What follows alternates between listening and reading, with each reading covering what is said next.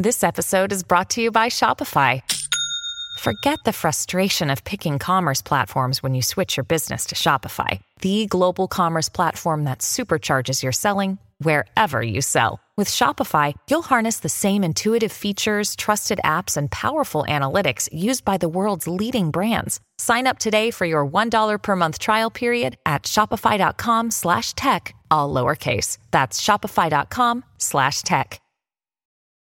This episode is brought to you by Visit Williamsburg.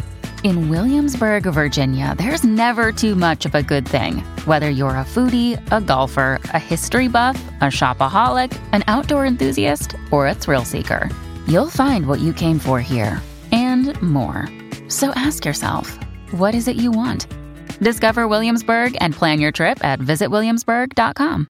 Hello, everybody. This is Marshall Poe. I'm the editor of the New Books Network. NBN listeners like to read books and buy them. So we thought we'd tell you that right now, our friends at Princeton University Press are having a remarkable site-wide sale. You can get 50% off books, including ebooks and audiobooks, with the code 50, F-I-F-T-Y, at checkout until May 31. You can save some real money on Princeton University Press books. I encourage you to go there and check it out.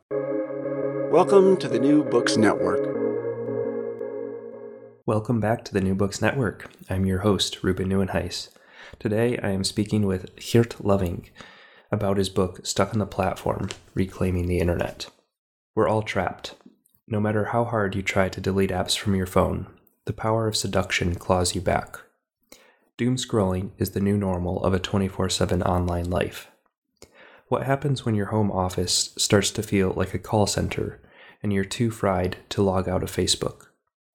We're addicted to large-scale platforms, unable to return to the frivolous age of decentralized networks. How do we make sense of the rising disaffection with the platform condition? Zoom fatigue, cancel culture, crypto art, NFTs, and psychic regression comprise core elements of a general theory of platform culture. Loving argues that we reclaim the internet on our own terms. Stuck on the Platform is a relapse-resistant story about the rise of platform alternatives, built on a deep understanding of the digital slump.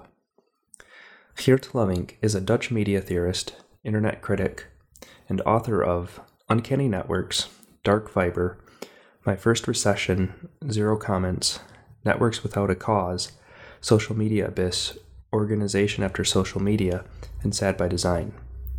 In 2004, he founded the Institute of Network Cultures at the Amsterdam University of Applied Sciences. In December 2021, he was appointed Professor of Art and Network Cultures at the Art History Department, Faculty of Humanities, University of Amsterdam. Geert, welcome to the New Books Network. Hello, pleased to meet you.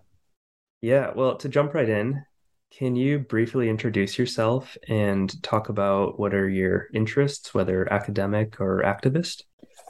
Yeah, my name is Geert Loving. I'm based in Amsterdam, the Netherlands, and I am a internet critic, media theorist, activist, and I'm leading here a small research center at the University of Applied Science, the Hogeschool van Amsterdam, called the Institute of Network Cultures, known on the web as networkcultures.org. And this is a small research unit. We are 3 or 4 people, but we've been going on for some time. And that's maybe is a special thing because I moved back to the Netherlands here from Australia in 2004 after I had done my PhD in Melbourne and worked in Brisbane. And I got this one-off opportunity to have my own research center.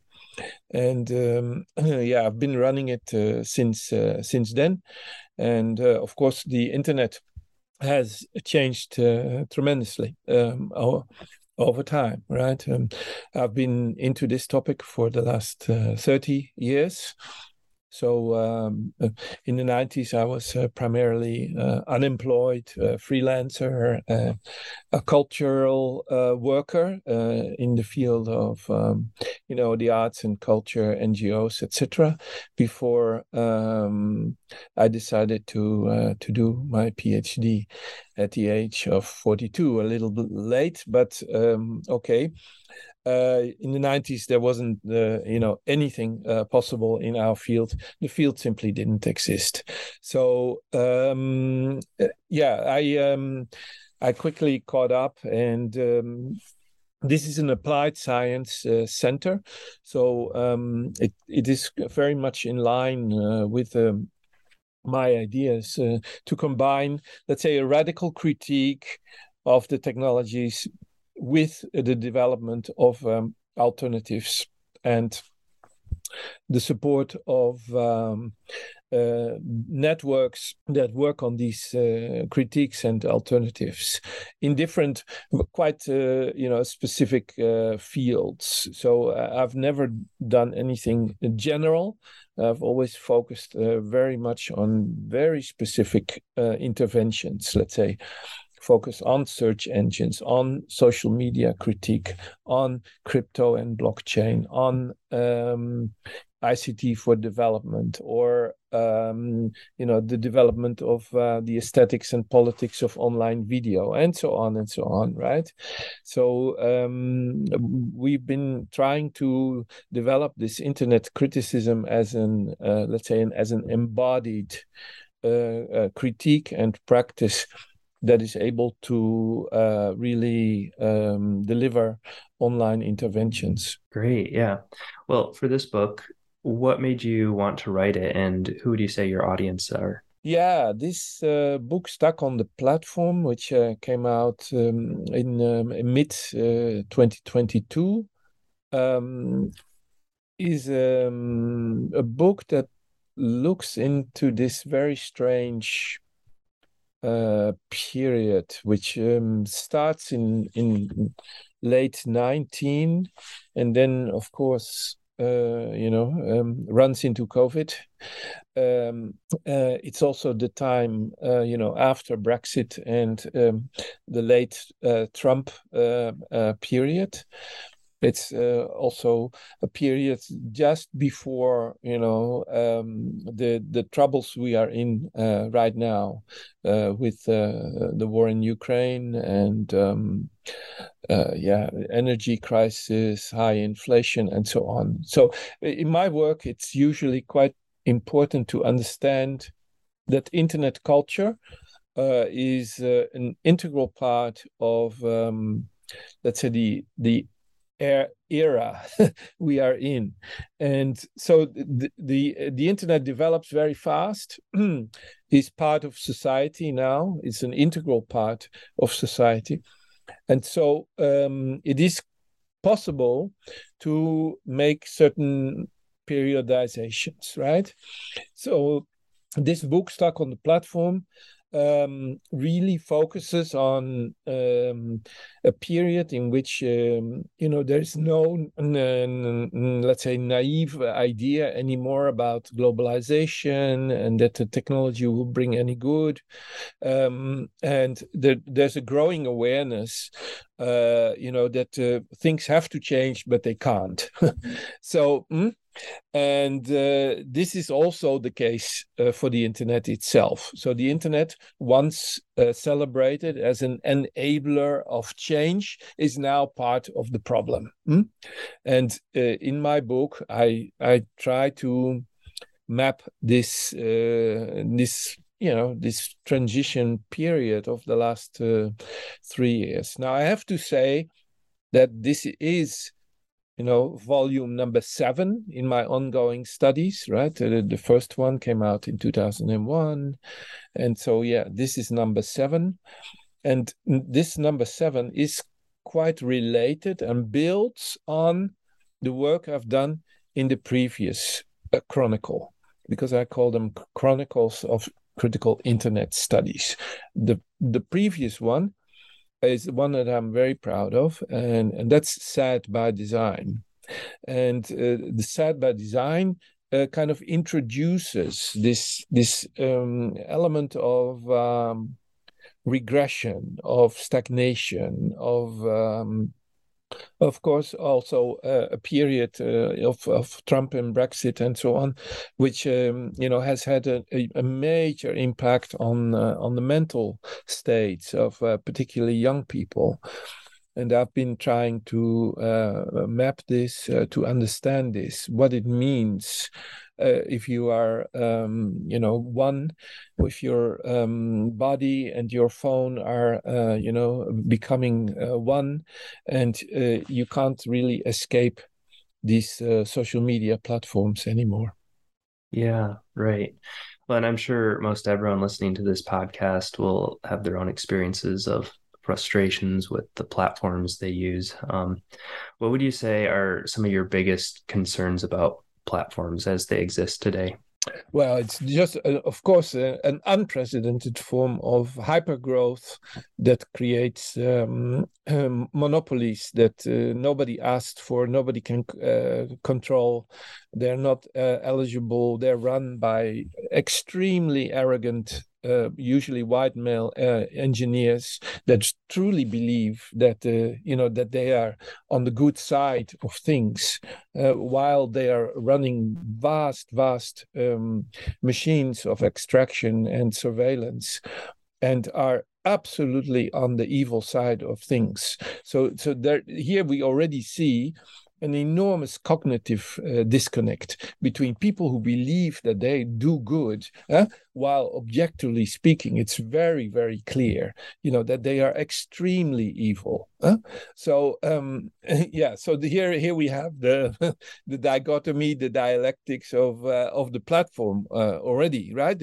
The platform that presents itself as a neutral enabler. Look, we only want to bring you together. We want you to trade and share, and we only and then look at the results of their manipulative software, the use of algorithms and AI that borders to war crimes in my view.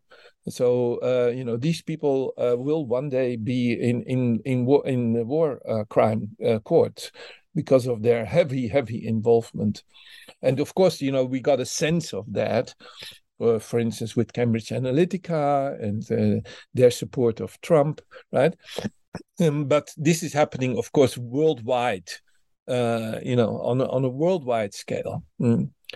And this kind of organized innocence that produces mass forms of what I call evil, technological evil, is something of our time, and it's very, very difficult for people to understand why this is all happening, why we got in this situation.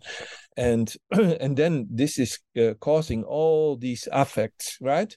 Affects of literally of billions of people that get angry, frustrated, that get don't know. They're locked in. They can't leave the platform anymore, right? I'm not somebody who is accusing users, of their dependency. This is the last thing we need to do. It is not the user, that is to blame, and we should not call for users, to leave the platform. This has been proving a wrong, activist strategy.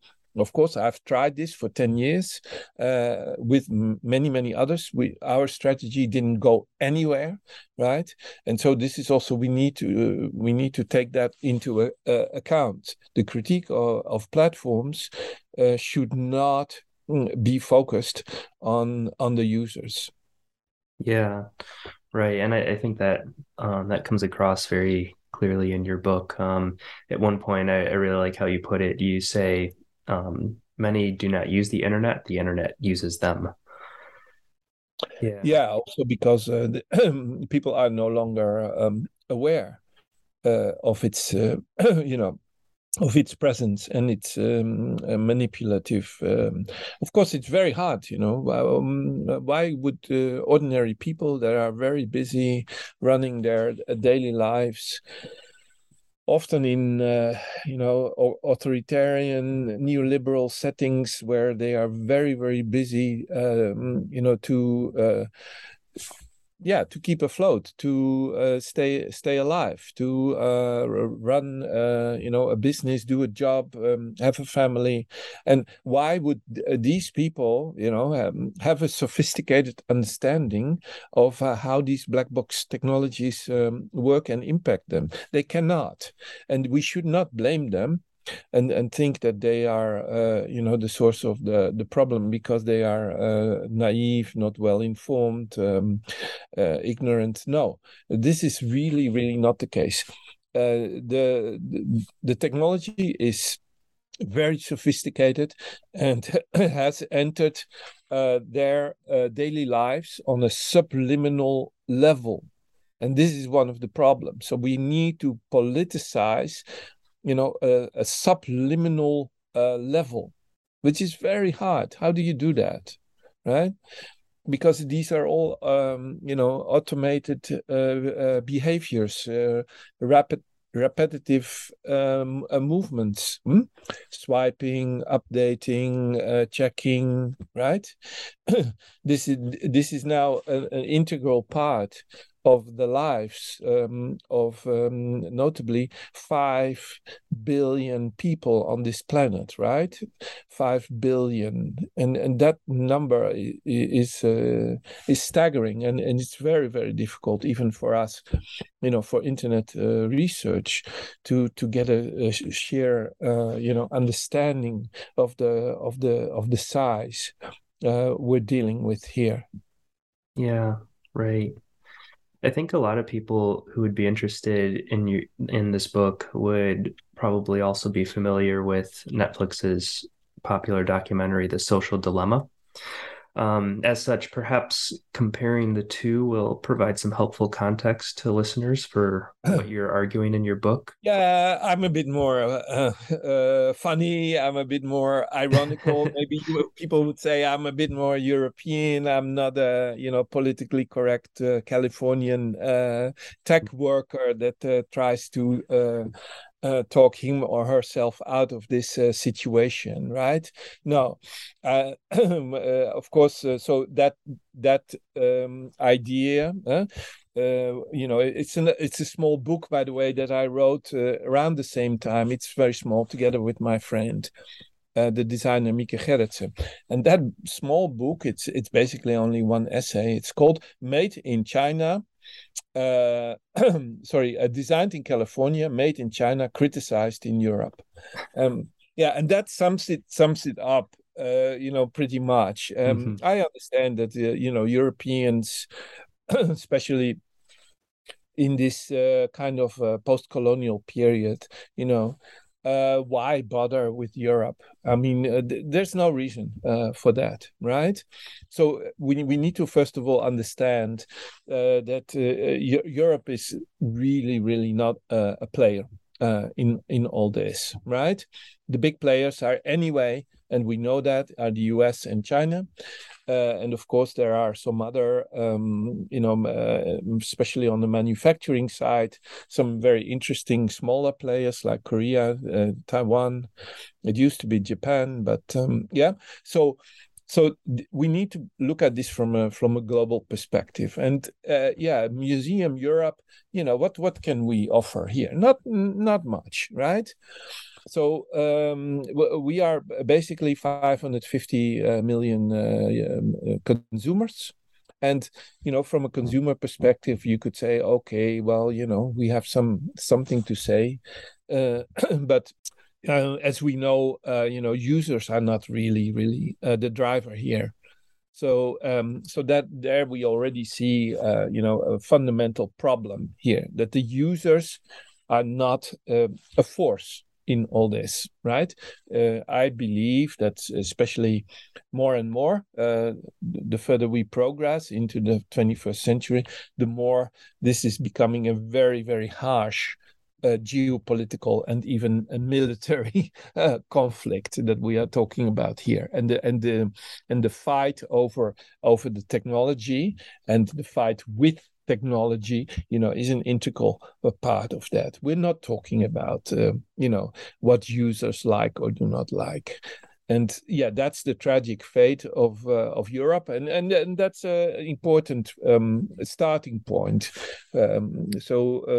Europe has no moral stand to take in all this.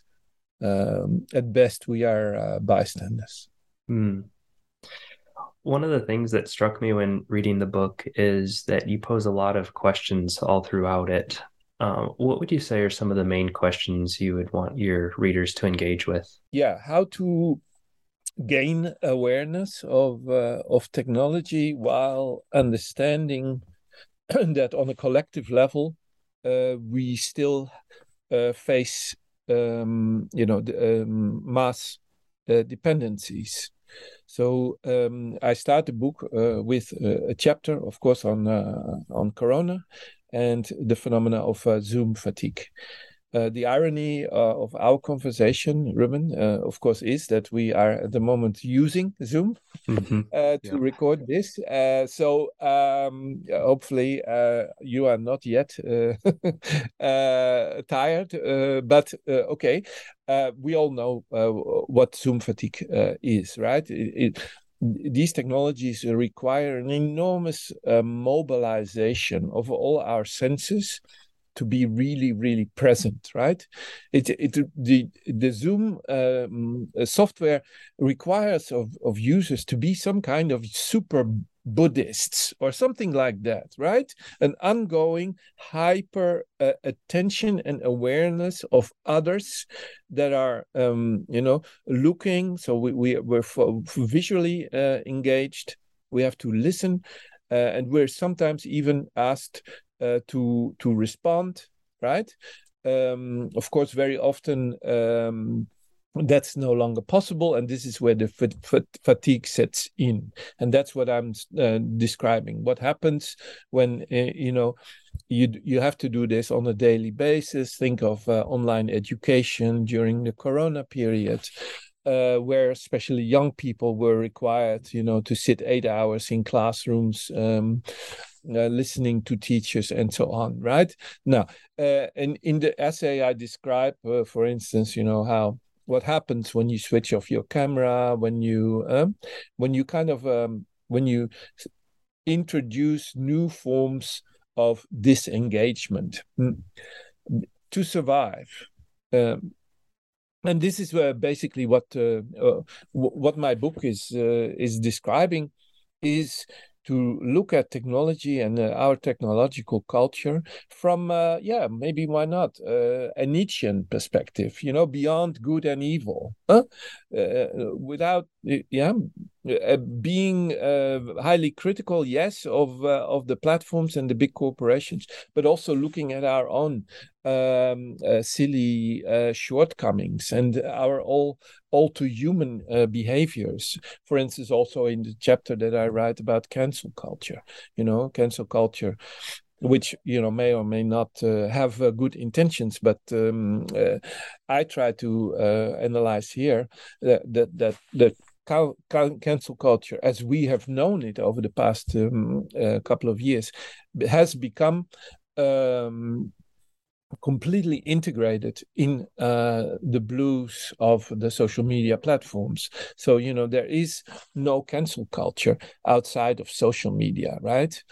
And so if we want to look at cancel culture just from, okay, I do no longer agree with your, macho or, the disgusting behavior, and I will make that known, your misogynist behavior online, right? And there we go. Hey, yeah. So we already moved then. At that point, we take something that we want to change between ourselves in society.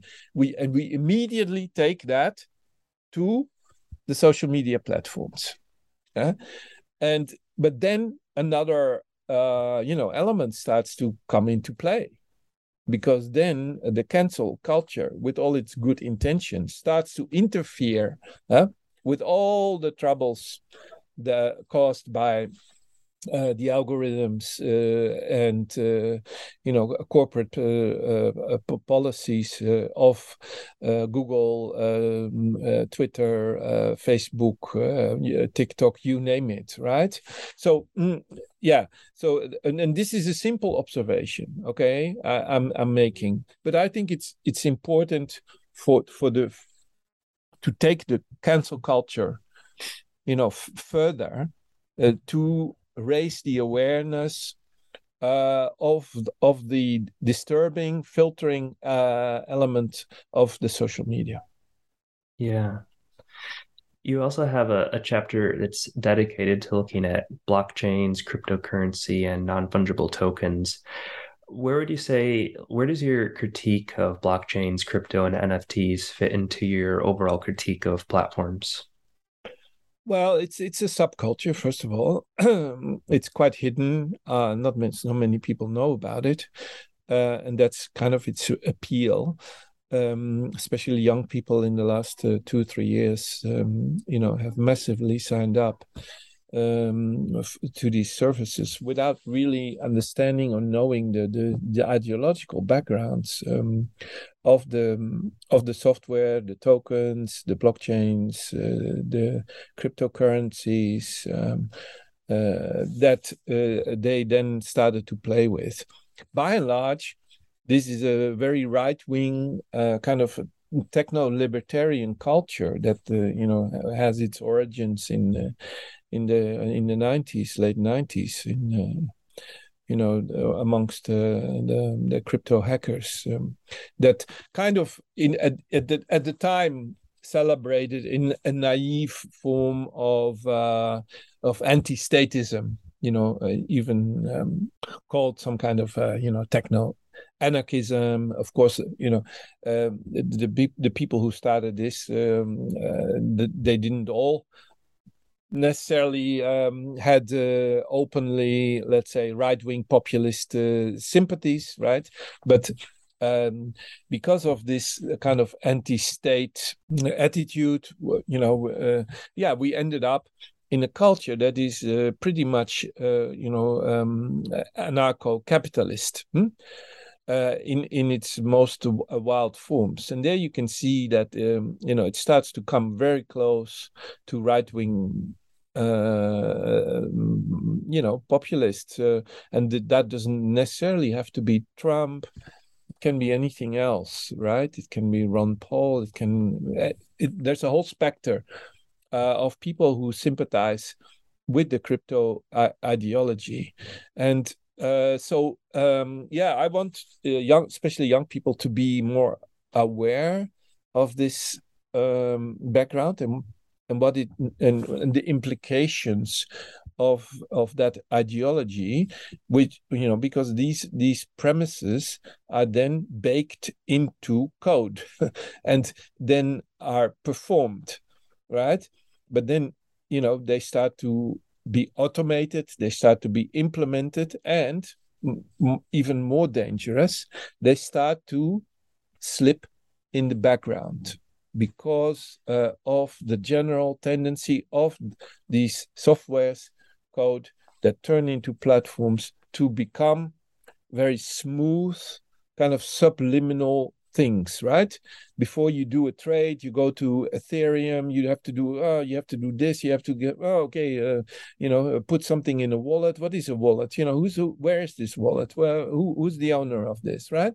All these questions cannot be answered anymore, right?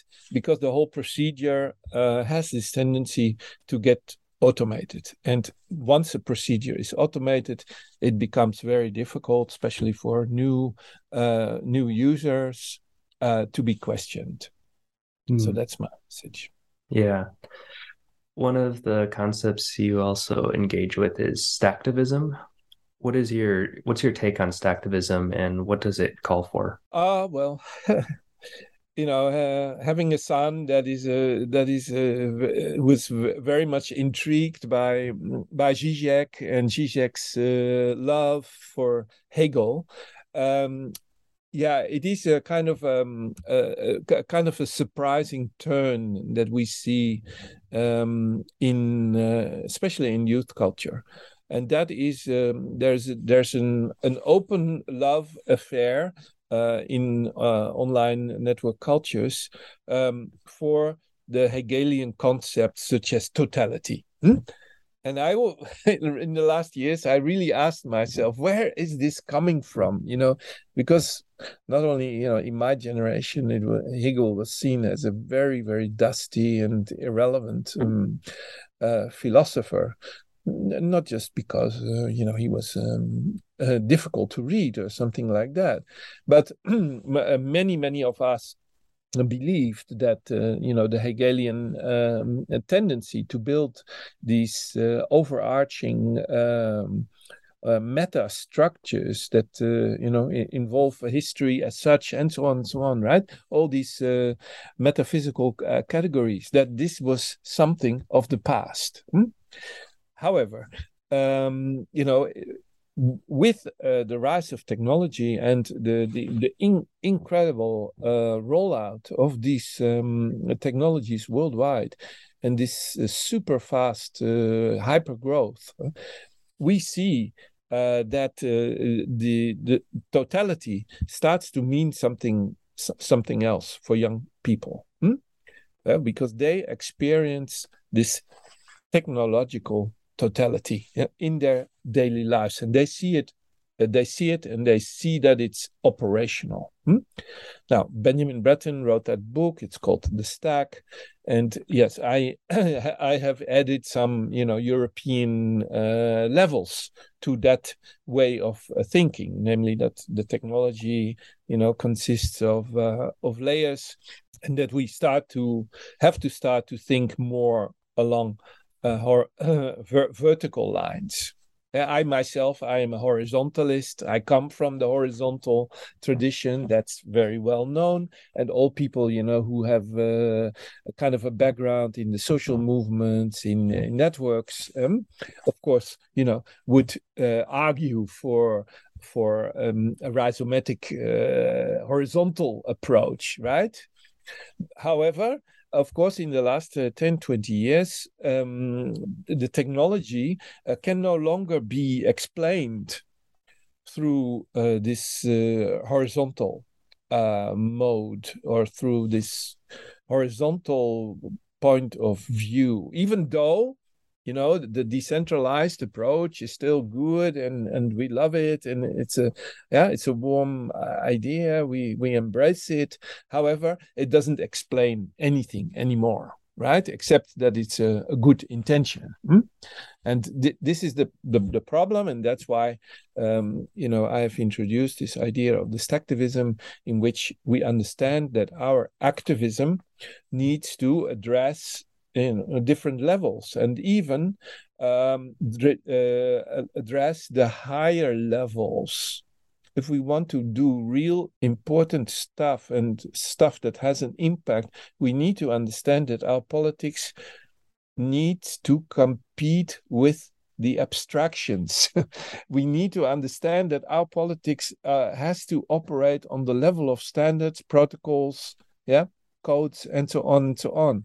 That now you can say, okay, that's not for the many, but it impacts the multitude. It impacts eventually billions of people, right? Because I don't need to explain here why standards and protocols have an enormous impact on the everyday life of people, right? This is easy to understand. However, it is not so easy to understand how we can get there.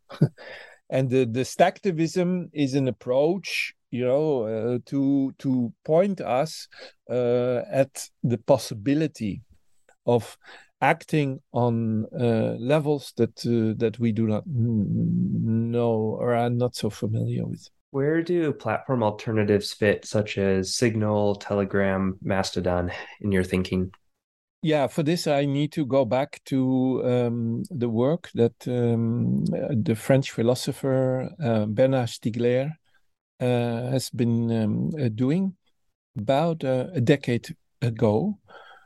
And this coincided with our concerns that happened exactly around the same time. We're talking here about the year 2011, which was a very turbulent year with the Arab uprisings, Occupy, and it was a year, when the economic recession was unfolding worldwide. That we started to become aware of the whole platform dynamics, and that we had to, start alternatives. Now, of course, alternative software has been around for, as long as there's software, right? And of course, it had different names and different technologies.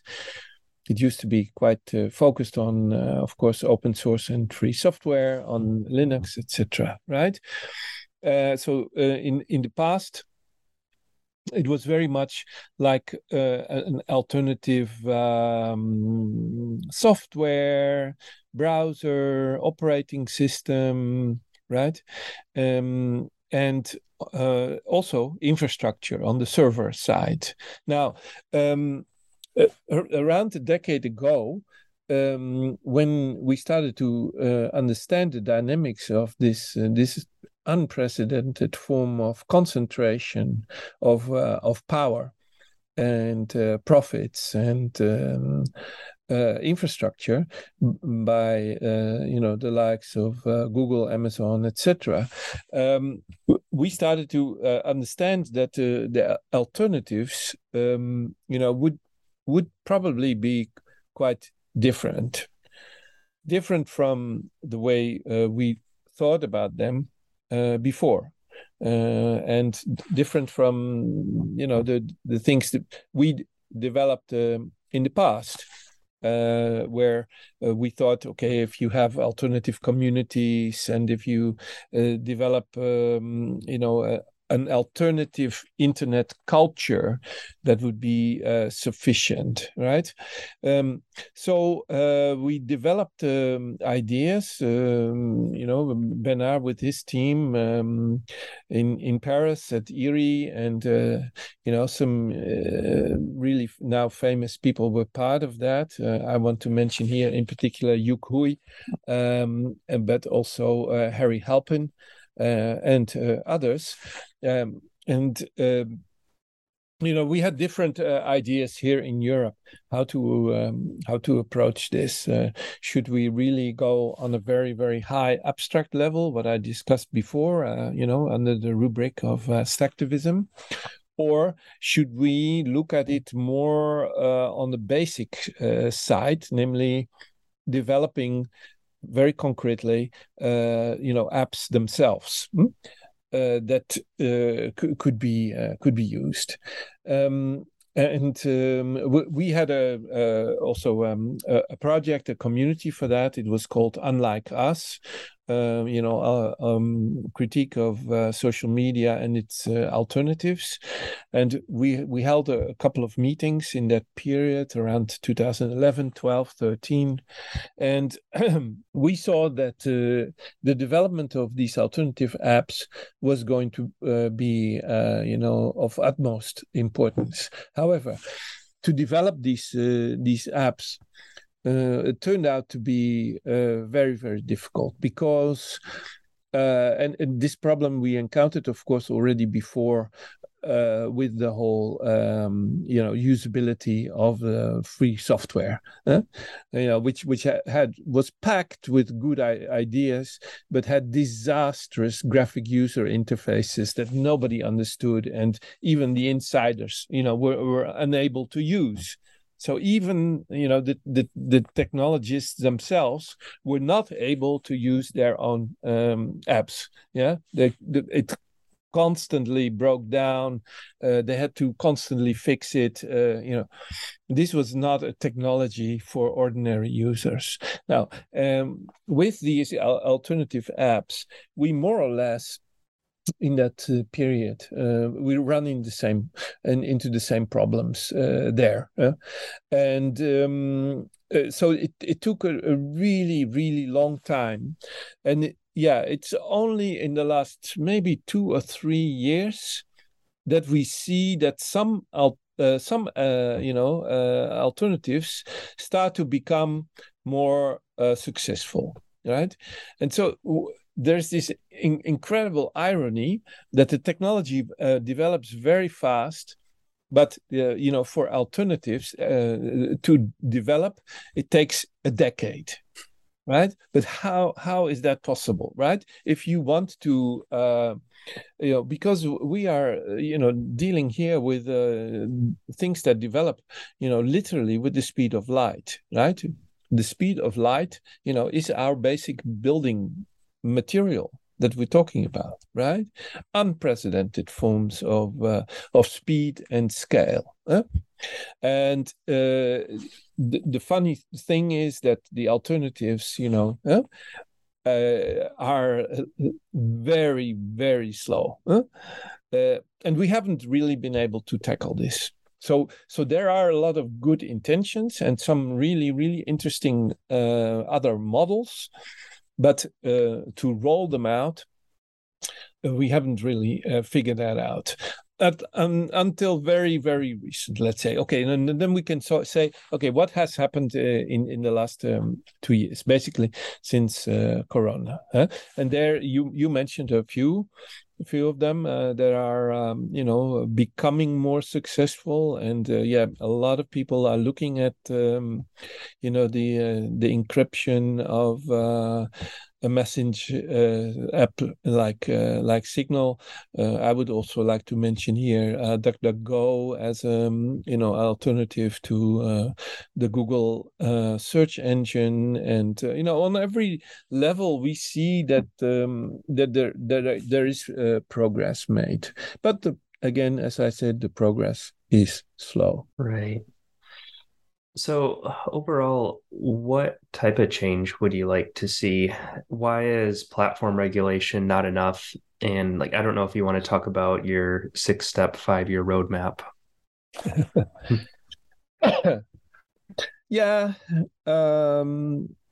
Well, first of all, there are accelerationists, but there's also what we discussed in the circles of Ben Stigler. There's also collapsology, and collapsology is interesting in that sense that there's acceleration, yes, but there's also collapse. And what we see at the moment is that the two of them, they're creating an incredible amount of issues, and that on a planetary scale, we are now dealing what we call, with a stack of crises. And depending a little bit on where you are, it maybe the configuration of the stack of crises is a little bit different, but okay, let's mention a few of the elements here. Of course, climate change, flooding, droughts, etc., right? Affect already billions of people, growing social inequality and mass poverty on an unprecedented scale, not just in the global south, but also look at the United States. I don't want to comment on this, but it's very, very visible. There are, there's environmental and natural degradation. There's, there's in specific, cities, there's a crisis of housing and living. There's a breakdown of infrastructure and so on, right? So this is the stack of crises. And the technology and the platform stagnation is only one of them. And I would like to say that the internet and the question of its architecture is a really minor one. So we need to be humble here, right? The issues that I am addressing here are really minor in comparison to the really big challenges, that are out there. So we need to understand the technology, even though it's a really, really integral part of the everyday lives of billions. It is not their prime concern anymore, right? And so we need to develop this kind of new kind of humble politics, because otherwise people, we're not proponents of techno-solutionism. We do not believe that technology is the solution to all these problems, right? So we need to address the ideology of techno-solutionism as it was once developed by Eugene Morozov, and we need to understand that before we start to make some kind of grand gestures about the role that alternative platforms or alternatives to the platform economy can play. Yeah. Well, and I guess, that's a really helpful way to contextualize it. But then within that context, like what within platforms would you like to see change? I guess. Well, first of all, I would like, really to further radicalize the geopolitical approach. I think there is no way. We need to further attack any idea of globalism and the idea that the technology somehow is global, is neutral, and facilitates us all, right? No. So this needs to be tackled first, right? If we're speaking to Facebook, Google, etc., these are American companies that push, their own geopolitical approach, and they cannot make any global claim whatsoever, right? That is maybe very different from 5, 10, or 15 years ago, right? When they had the arrogance to do that, and a lot of people bought into that, right? But this is really no longer the case, right? China is a major player. Nobody really knows anything about the fate of Russia and what's going to happen, in the coming weeks, months, or years. With that, very important global player. There are other parts of the world that further develop, and I'm particularly focused here on Africa and parts of Latin America, that will inevitably go in different directions, very interesting different directions, right? And we need to take that into account when we're talking about the technology. So any idea of kind of planetary computation, as Benjamin Brereton calls this, is a lie, right? This is an ideological construct coming from the US, and there is no such thing as the planetary, right? So we will see in the coming years that we, if we want to really think about alternatives, we cannot just skip these regressive tendencies of geopolitics and say, oh well, once in a few years they will be over, and then the world will come together, and we will all start to address the real planetary concerns. That I find extremely naive. So we need, in the development of alternatives. And now I want to speak more specifically also, about European alternatives. We need to be very aware of that. when we're talking about European alternatives, for instance, it is quite likely that we will see the rise of some form of internet as a public infrastructure. However, this can only be discussed, in very specific constellations of what we could call a new version of class compromise or welfare state arrangements, because the internet as a public infrastructure will need to be grounded in new forms of politics. It cannot be some kind of idealistic construct, because a public infrastructure is very material.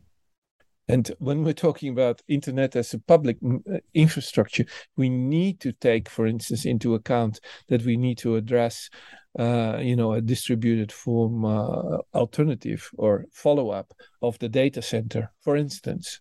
And what is let's address that. And I'm very interested in having productive clashes here with let's say accelerationists or people that believe in blockchain socialism or whatever, right? So then we're talking, and these are the interesting conversations we are having. For instance, in our idea of the public infrastructure, is there a place for centralized constructs like a data center? Yes or no? And this is by and large still unresolved, and I think we are having these kind of discussions, ahead of us in the coming years. Right. Yeah. Well, the subtitle of your book is Reclaiming the Internet. I'm just wondering, like, to an individual, whether a reader of your book or listener to this podcast, what would you say are some things that individuals can do to help in the collective project of reclaiming the internet? Well, first of all, let's just leave the question of the exodus of the social media platforms aside for a while, because some people will find it very easy to leave Facebook, for instance, especially young people. They don't have any issue with that. But then again, when you ask them, to leave Instagram, they already look like, no, not really. And if you're talking to teenagers, they don't even know what the hell would be the purpose of them leaving TikTok, right? So that is probably not a very good approach. However, what we can do is in certain contexts, we can start to use other software, and that is very likely. And in that way, we leave aside this difficult question of platform dependency of the billions, right? Because that's quite difficult to tackle.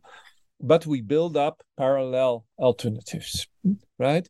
And this is what we start to see happening. We start to see happening a tremendous uptake of things like Signal, Telegram, and all sorts of neighboring similar alternatives, depending on the context you're talking about, and maybe also the region, right? Because sometimes software use and app use, as we know, it's highly depending on which country you are, what kind of professional or political context you operate in. So it's very, very difficult.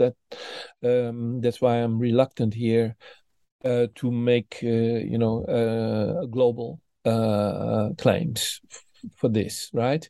What we will see is the development of a lot of regional and local alternatives. Right. Well, a final question we like to ask is, what is next for you? Do you have any new books planned? Any other upcoming work? Yes, there is a demand that I was confronted with, for me to, in fact, go back and to not just address the contemporary and talk about alternative strategies and tactics, but yes, I am working on a book on the history of the 90s, and I haven't written something like that. I did deal in the past with my own version of the 80s, which is a history of the Amsterdam squatter movement. It's called in English, squatting the movement, cracking the movement, sorry. And at the time it was written by our collective called Adilno. So that book appeared in Dutch in 1990 and looked back at that decade. I've done something similar early 2000s to kind of collect things from the 90s. And my first book in English, the known book called Dark Fiber, it came out in 2001, kind of brought together some of those stories and elements, if you like, lessons of this age, which was very exciting, but ended, in a bitter note with, of course, the dot-com crash and then 9/11. So that first period, retrospectively called Web 1.0, is an era, that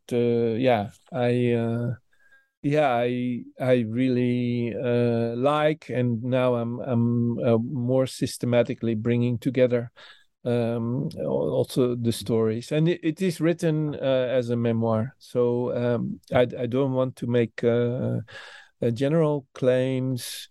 Of course, it's not just European, it's a bit more than that, or more than let's say specific movements and festivals and